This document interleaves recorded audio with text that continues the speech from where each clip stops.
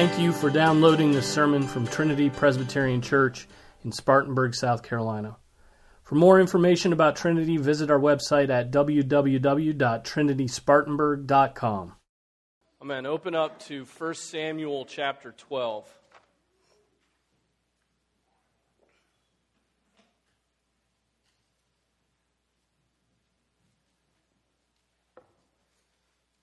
And let's stand for the reading of God's Word.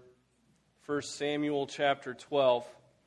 This is the word of the Lord. It is eternally true. Then Samuel said to all Israel, Behold, I have listened to your voice in all that you said to me, and I have appointed a king over you. Now here's the king walking before you, but I am old and gray. Behold, my sons are with you, and I have walked before you from my youth even to this day. Here I am, bear witness against me before the Lord and his anointed. Whose ox have I taken, and whose donkey have I taken?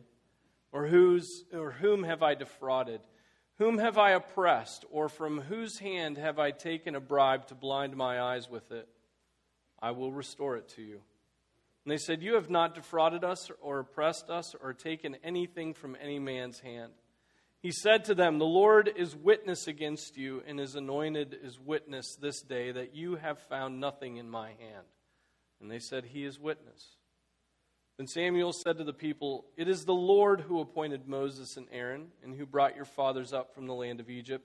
So now take your stand, that I may plead with you before the Lord concerning all the righteous acts of the Lord, which he did for you and your fathers.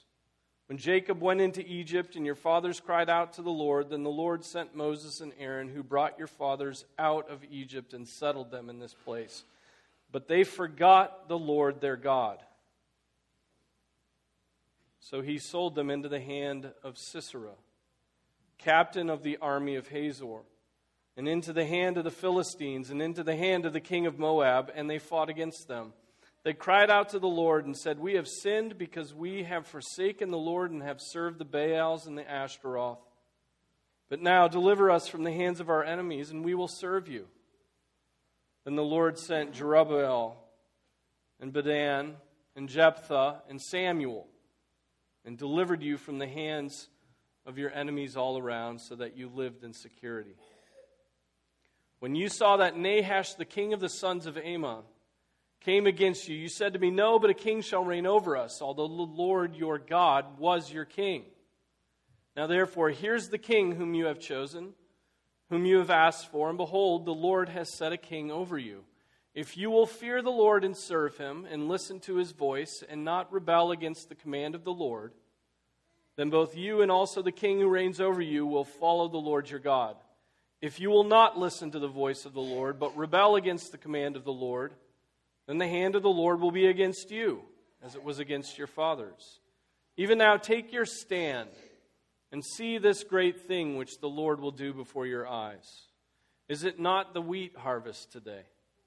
I will call to the Lord that he may send thunder and rain. Then you will know and see that your wickedness is great, which you have done in the sight of the Lord by asking for yourselves a king. So Samuel called to the Lord. And the Lord sent thunder and rain that day, and all the people greatly feared the Lord and Samuel. Then all the people said to Samuel, Pray for your servants to the Lord your God, so that we may not die, for we have added to all our sins this evil by asking for ourselves a king. Samuel said to the people, Do not fear. You have committed all this evil. Yet do not turn aside from following the Lord, but serve the Lord with all your heart. You must not turn aside, for then you would go after futile things which cannot profit or deliver, because they are futile. For the Lord will not abandon his people on account of his great name, because the Lord has been pleased to make you a people for himself. Moreover, as for me, far be it from me that I should sin against the Lord by ceasing to pray for you. But I will instruct you in the good and right way. Only fear the Lord and serve him in truth with all your heart. For consider what great things he has done for you. But if you still do wickedly, both you and your king will be swept away.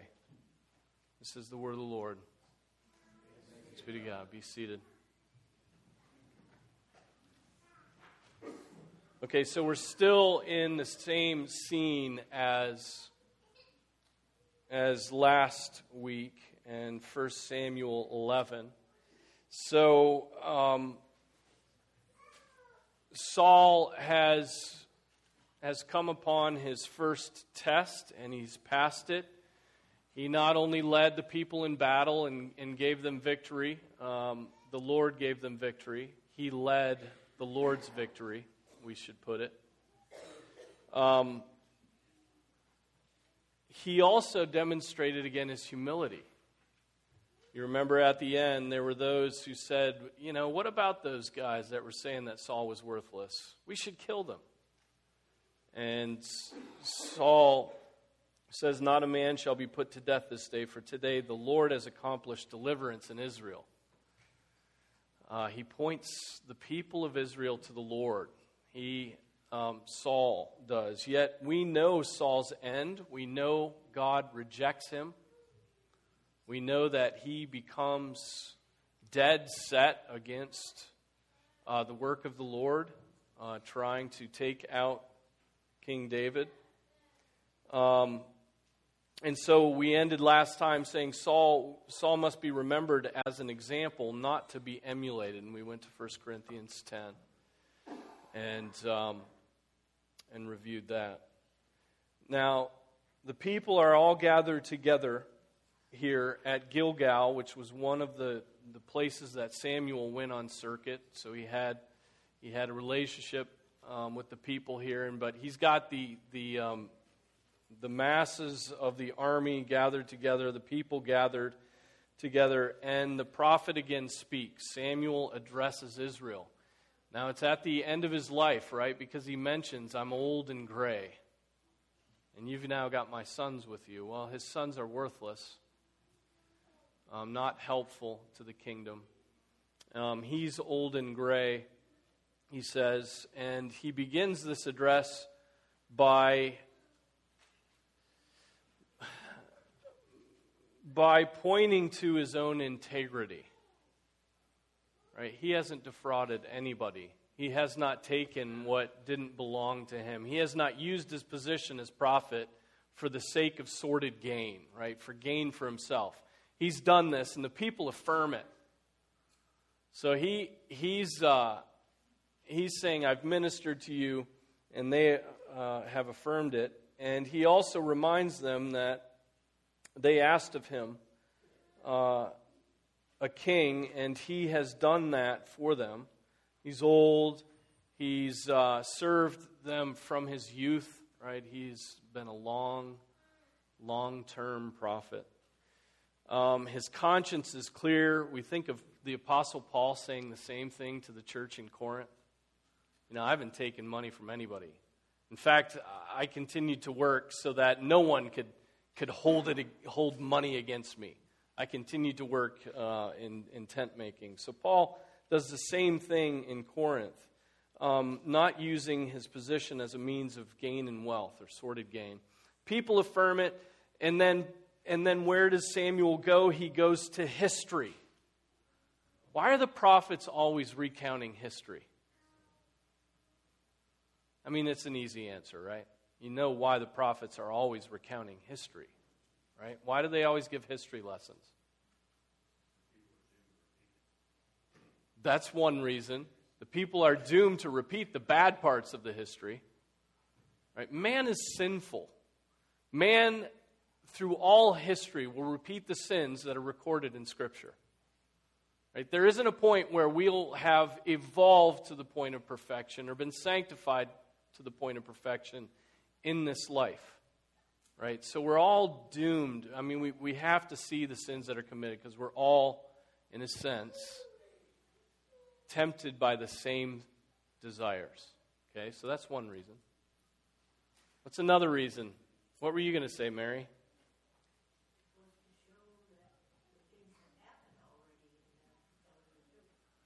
Yeah, things have happened. He's telling the truth, right? And And God has been what? God has been faithful. God has been God has been the main part of every one of the histories.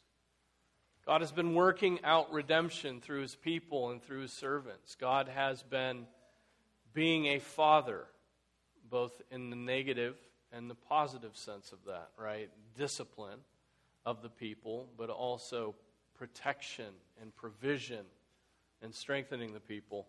And so the prophets, just like the New Testament prophets, if I can call them that, go to history. You know, you think of Acts chapter 7. And why am I blanking on his name? Stephen. What does Stephen do? It's a big, long history lesson, right? So that he can make the point that you have sinned against God and you are committing the sins that your fathers committed, right? He recounts history in order to make that point. So history is recounted. He goes back to all the way to Jacob in Egypt. The fathers crying out to the Lord. Then the Lord sent Moses and Aaron, who brought your fathers out of Egypt and settled them in this place. And then in verse 9 we get this statement. But they forgot the Lord their God.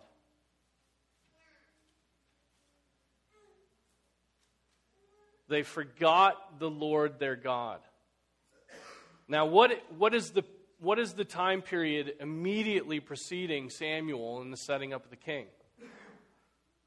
That's where he gets to, right? And so he goes to Gideon, Jerubbaal, Bedan, which is another name for Barak, Jephthah, and look at that. Look in verse 11. Who's the judge named with these other judges?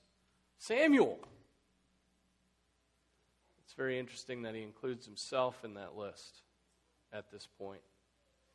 Those judges, those leaders that were raised up by the Lord, who the Spirit came upon them, and they delivered the people. So he works up to the time of the judges, that's shortly before this time, and includes himself in that list. But think about that. How could they forget the Lord their God? How could those people forget the Lord their God?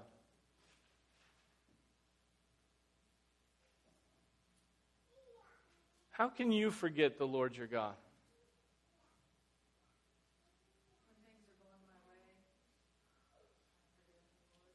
Prosperity brings about forgetfulness, doesn't it?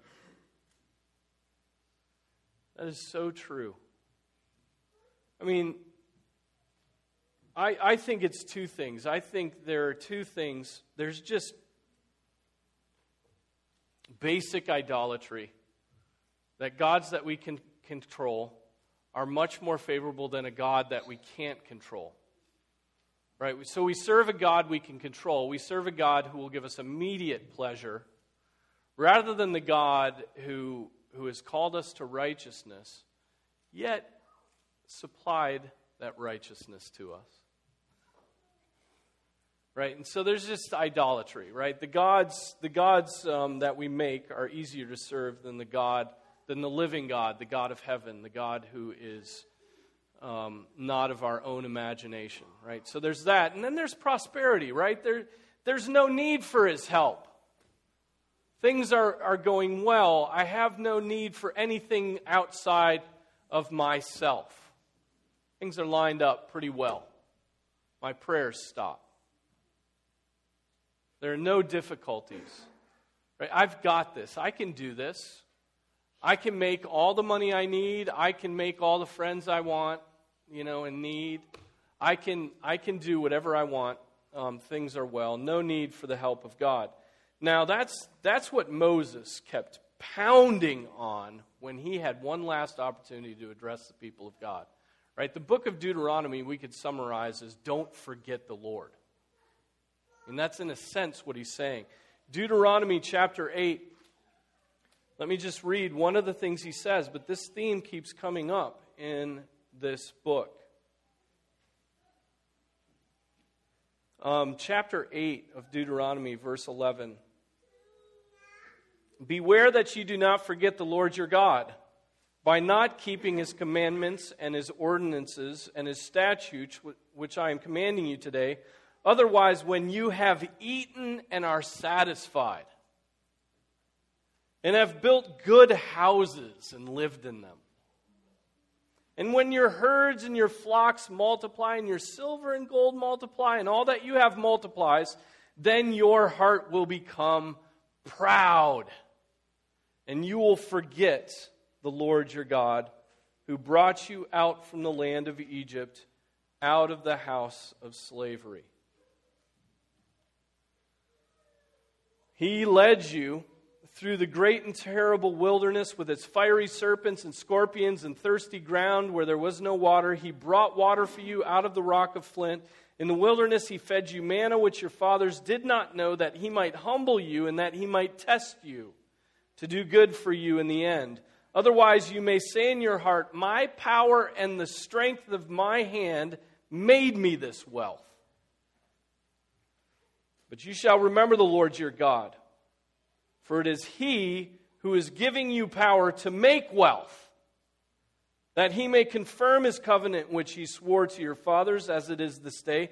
It shall come about, if you ever forget the Lord your God and go after other gods and serve them and worship them, I testify you against you today that you will surely perish. Like the nations that the Lord makes to perish before you, so you shall perish, because you would not listen to the voice of the Lord your God. So there it is, right? Prosperity leads to forgetfulness. Prosperity makes us think that the idols, the mute and the deaf idols, are enough. We don't need the help of the living God.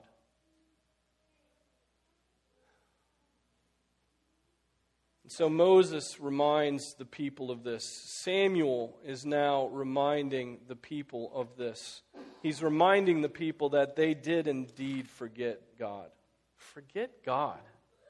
They forgot God. Idols are mute, blind, and dumb, but it's funny how they give you what you want. Right? It's funny how they always give you what you want. Prosperity, Moses reminds us, leads to pride.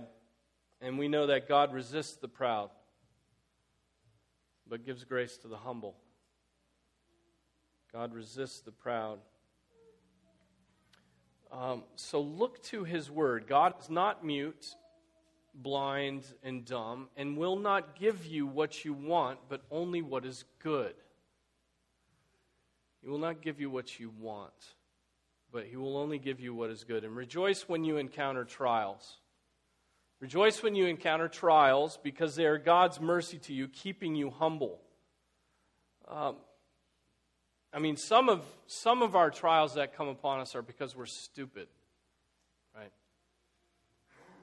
right? They're just on you because of your negligence and stupidity. But others are upon you because God is a Father who protects you from pride by bringing you down. He protects you from even your own pride by bringing you down, by making you suffer, by making you lose and not prosper. So idolatry and prosperity, those flip sides of a coin that lead us to forget God. It's scandalous, isn't it? To forget God, to think about all you know about what the Lord has done for you, to think about the fact that he gave you his own son who died for you, and then to forget him, right? To enter into anything in your life and not be praying to God is, in a sense, to forget God. And we do it all the time. And look at what he has done for you. I think of Psalm 137, which is, we think of Psalm 137 because of the end of it where it commends the dashing of God's enemies' children against the rocks. Right? But what does it say before that? This is a psalm from exile. And it says, how can we sing the Lord's song in a foreign land? If I forget you, O Jerusalem.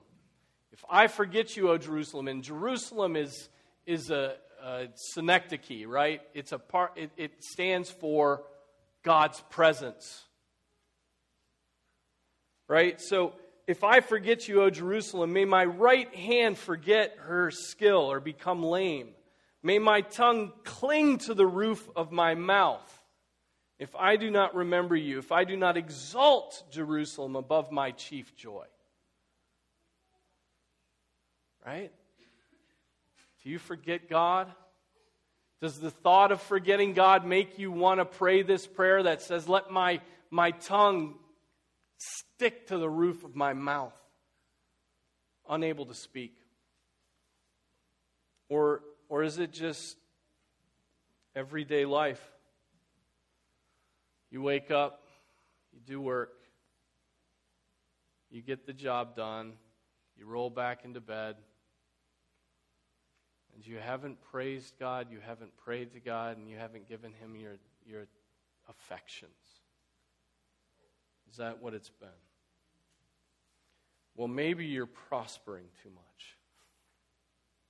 And you can pray that God would bring you low so that you might know the preciousness of His grace, the strength of the salvation that you have in Him. Now, we learn more about the people asking for a king, don't we, in this passage? Samuel comes to the people, and he's talking. He reminds them of one of the motivations for their request for a king was what? It was Nahash. They were just scared. Nahash was an enemy. He was afflicting the people of God. And we're told, when you saw that Nahash, the king of the sons of Ammon, came against you, you said to me, no, but a king shall reign over us, although the Lord your God was your king. Right? So they wanted this fleshly king. They wanted somebody who could lead out in front of them, that they could see, not this God who was no longer before them in the flames in the cloud. He seems so far away. They'd rather have a man leading them. And that was their choice. God was their king, and they asked for a king. God was their king. They asked for a king. What is that other than forgetting God?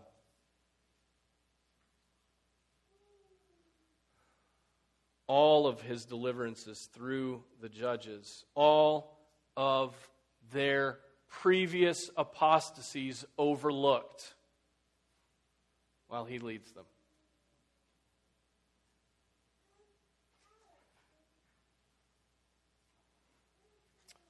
Samuel says in verse 13, now therefore, here is the king whom you have chosen, whom you have asked for, and behold, the Lord has set a king over you.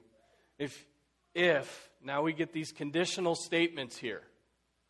A couple of conditional statements. If you will and if you will not. Two sides of this. If you will fear the Lord and serve Him. Fear the Lord and serve Him. And listen to His voice and not rebel against the command of the Lord, then both you and also the king who reigns over you will follow the Lord your God. If you will follow the Lord, you will follow the Lord, he's saying. Right? If you will go after Him, if you'll serve Him, then you'll follow the Lord. In other words, the Lord will still be going before you. You'll follow after Him. Wherever He takes you, you will go. Whatever He says, you will listen to. Whatever He does, you will acknowledge as good. Right? And so He says, if you will do this, then you will follow the Lord. You and the king. The king will follow too. This king, this man that you've raised up. If you will not, what does He say? If you will not listen to the voice of the Lord, but rebel against the command of the Lord, then the hand of the Lord will be against you as it was against your fathers. Now that should make them tremble in fear. To have God against you? Is it trivial to have almighty, omnipotent power against you? Almighty God set against them. They're not listening. They're rebelling against His commands. What He says is good, they say is evil. Right? And they set themselves against God, and the hand of the Lord would then be against them. And then a lesson in the skies. Even now take your stand and see this great thing which the Lord will do before your eyes. Is it not the wheat harvest today? Imagine the prophet just stopping. Is it not the wheat harvest today? And you're like, what is going on? Why is he bringing that up? Well, why he's bringing it up is the wheat harvest was dry season. It did not rain typically this part of the year. The wheat is drying out. I will call to the Lord that He may send thunder and rain. Then you will know and see that your wickedness is great, which you have done in the sight of the Lord by asking for yourselves a king. So Samuel called to the Lord, and the Lord sent thunder and rain that day. And what was the response? A glorious thing. A real fear of the Lord. And not just a fear of the Lord, a fear of Samuel, who was the one who prayed to the Lord that this would happen. A fear of the prophet of the Lord as well as the Lord. They were to listen to this prophet, weren't they? They were to learn the word of God from this prophet. And he was to announce to them the will of the Lord, and they even began to fear him. And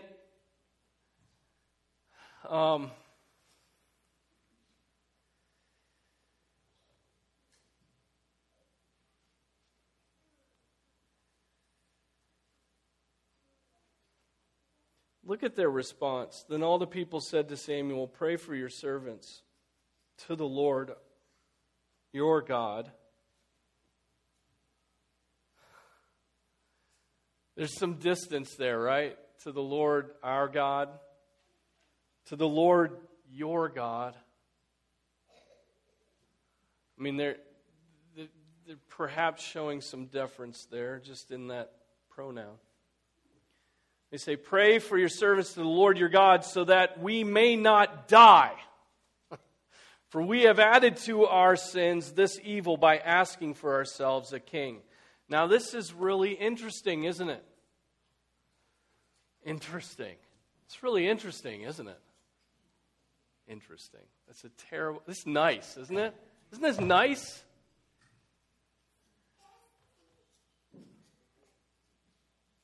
Ruth thinks it's disgusting. I mean,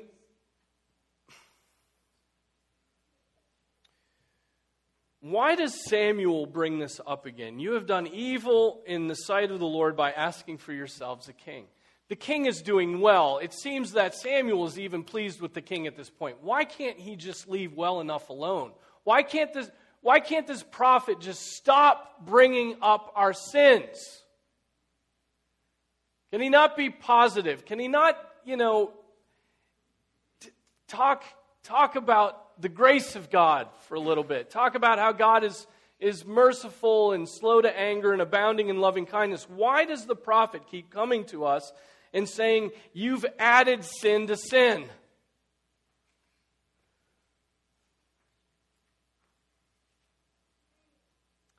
Well, here's what one commentator says. He wrote, "How can the living God get you to fear your subtle idolatry, be alarmed by it, be repulsed by it, or even become aware of it, unless He shows you how it appears to Him?" And in order to impress this upon His people, He seared the liver out of them by a sign of His holy anger. Fear of Yahweh's righteous wrath seemed to open the way to repentance. And then this pastor says, please don't begin to spout any nonsense about how wrong it is to motivate by fear. What matters is whether there is a true basis for fear. If there is reason to tremble, we ought to tremble. Neither the church nor individual Christians should be above truthful terror. If God grants us a sight of our own sin and of His displeasure, we can be sure He does not do so merely to see us tremble, but to see us tremble and be restored. Tremble and repent. Tremble and then live in holiness and know the beauty of a clear conscience. In 1 Samuel 12, we see both the kindness and the severity of God. We forget that Paul says that, don't we? In Romans 11. The kindness and severity of God leads us to repentance. Yahweh intends fear as the weight of faithfulness. And then this pastor quotes, "'Twas grace that taught my heart to fear." Right? That hymn we sing. Fear leads to repentance. They acknowledge they have added evil to evil, and now they are at the point where they are casting themselves upon the mercy of God. That's a good point to get to for all of us, isn't it? They're just throwing themselves at the mercy of God. Pray for us to your God, they say. Pray for us. That's true humility. And then verses 20 to 25, Samuel comes back to the people with these comforting words. But notice what he doesn't give with one hand and take away with the other. Notice what he still affirms in this passage. He says, "Do not fear, you have committed all this evil." Don't fear, you've done terrible wickedness. You've rejected God from being your king. Do not fear. You have committed all this evil, yet do not turn aside from following the Lord, but serve the Lord with all your heart. Right? To turn away now would be infinitely worse. You must not turn aside, for then you would go after futile things which cannot profit or deliver because they're futile. Don't turn away now, because what you go to is going to be worthless, and it's going to be adding evil to the evil that you already added to your evil. And then this, for the Lord will not abandon His people on account of His great name. Because the Lord has been pleased to make you a people for Himself. I mean, if you don't get chills when a verse like that comes up, if it doesn't make you stop and think about the stupendous gift you've been given in Jesus Christ, that you've been given His righteousness. And it's so that His name might be great, so that His name might be the name above all names, right? We don't have a pulse if this doesn't make us rejoice in what we have in Jesus Christ, because we have all added evil to our evil, and we have even done it today. But God has determined to make a people out of us. God has determined to make a holy people set apart for His glory out of those who have added evil upon evil upon evil and continually do it. For the Lord will not abandon His people on account of His great name. Not on account of their great name, because His name. He will not abandon them because He has made promises, and God does not lie. And He has been pleased to make a people for Himself. Moreover, as for me, far be it from me that I should sin against the Lord by ceasing to pray for you. I'm not going to stop praying for you. He's saying to the people, yeah, you've added evil. Yeah, I'm not going to stop praying for you. I'm not going to now throw a temper tantrum before the Lord. I'm not going to cease praying for you. But, He then says, I will teach you what's right. You have to stop adding evil to your evil. But I will instruct you in the good and right way. Only fear the Lord and serve Him in truth with all your heart, for consider what great things He has done for you. Consider what great things He has done for you. Children, what great things has God done for you? Righteousness that you have to have in order to be with God in heaven has been supplied to you. Only fear the Lord and serve Him in truth with all your heart, for consider what great things He has done for you. But if you still do wickedly, both you and your king will be swept away, will be gone. Now think of these words again in what we know about Saul. Think of these words that Samuel drops into Saul's lap and into the people's lap. So Samuel is being faithful, he's being fatherly, he's being a good shepherd to the people. You know, he could have made light of their sin. He could have said,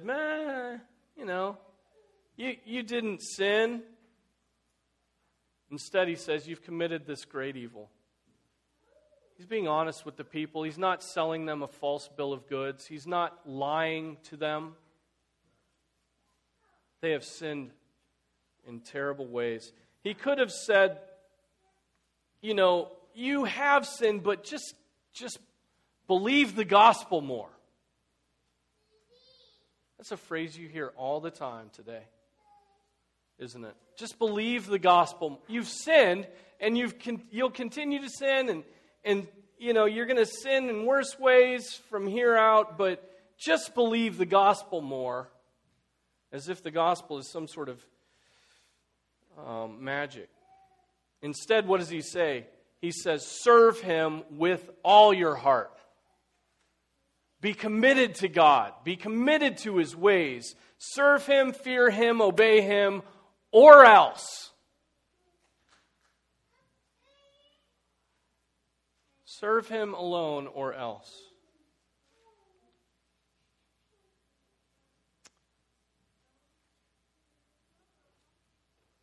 He could have said,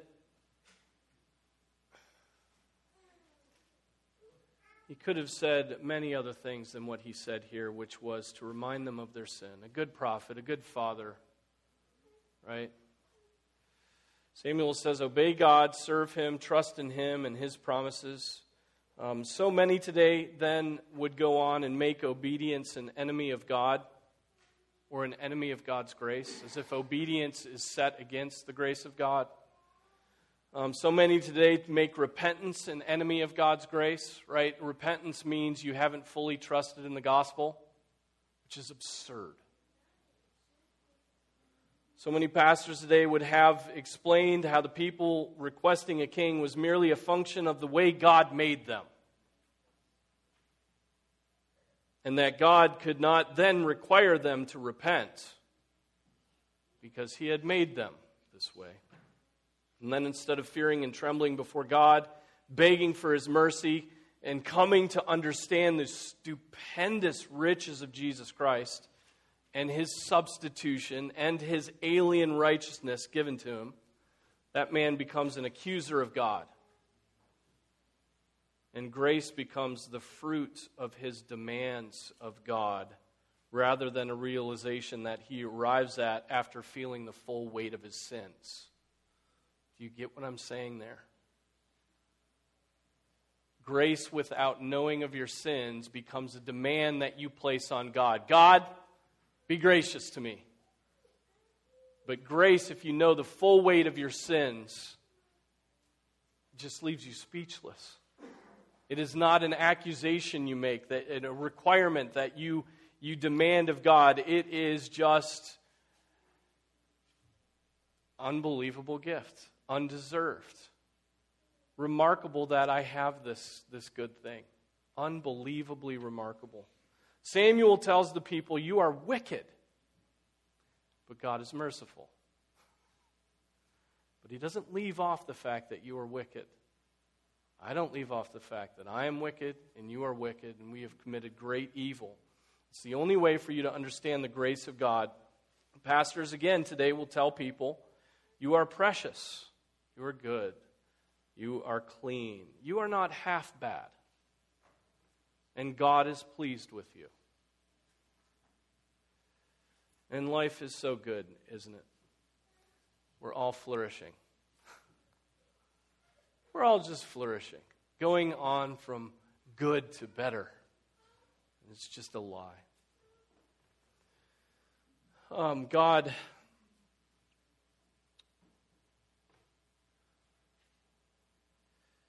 if you have been, a few last points on this. If you have been sold the lie that you are precious to God just the way you are, you do not yet know the astonishing, confounding, paradoxical grace and mercy of God towards you. If you have not gasped for breath as you contemplate the shamefulness of your sin,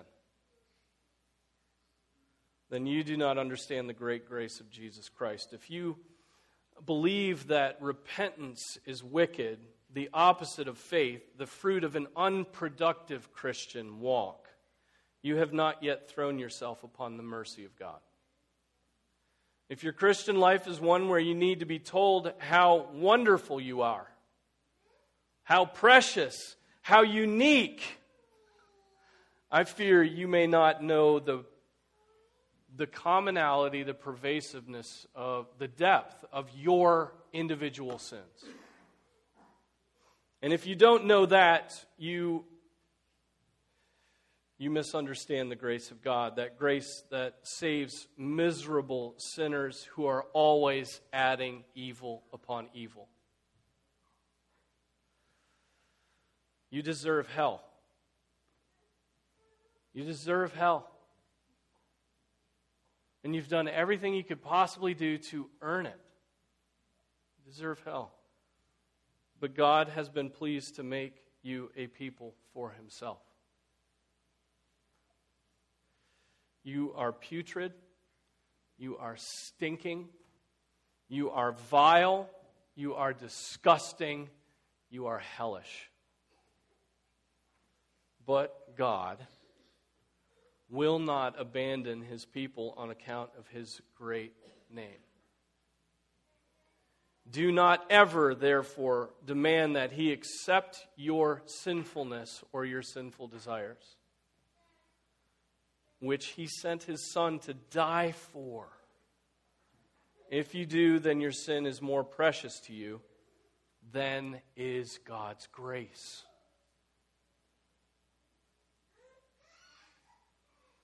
Let's pray. Our Father, we thank you for all the times that you have warned us from Scripture. We thank you that the prophet's words still speak to us. We thank you that you give us voices of pastors and elders and friends who tell us that we are sinful and must repent.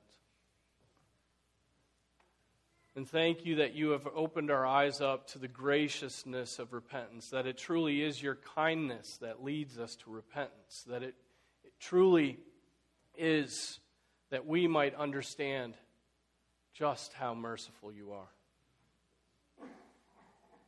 Oh, Father, I pray that we would not now, in thinking on the grace of God, not now go away and forget you. Forget your graciousness. Forget our own sinfulness. But that we would trust all the more in Jesus Christ. Plead with you for mercy. And understand that you are making a people for yourself, holy and blameless. We pray this in Jesus' name. Amen.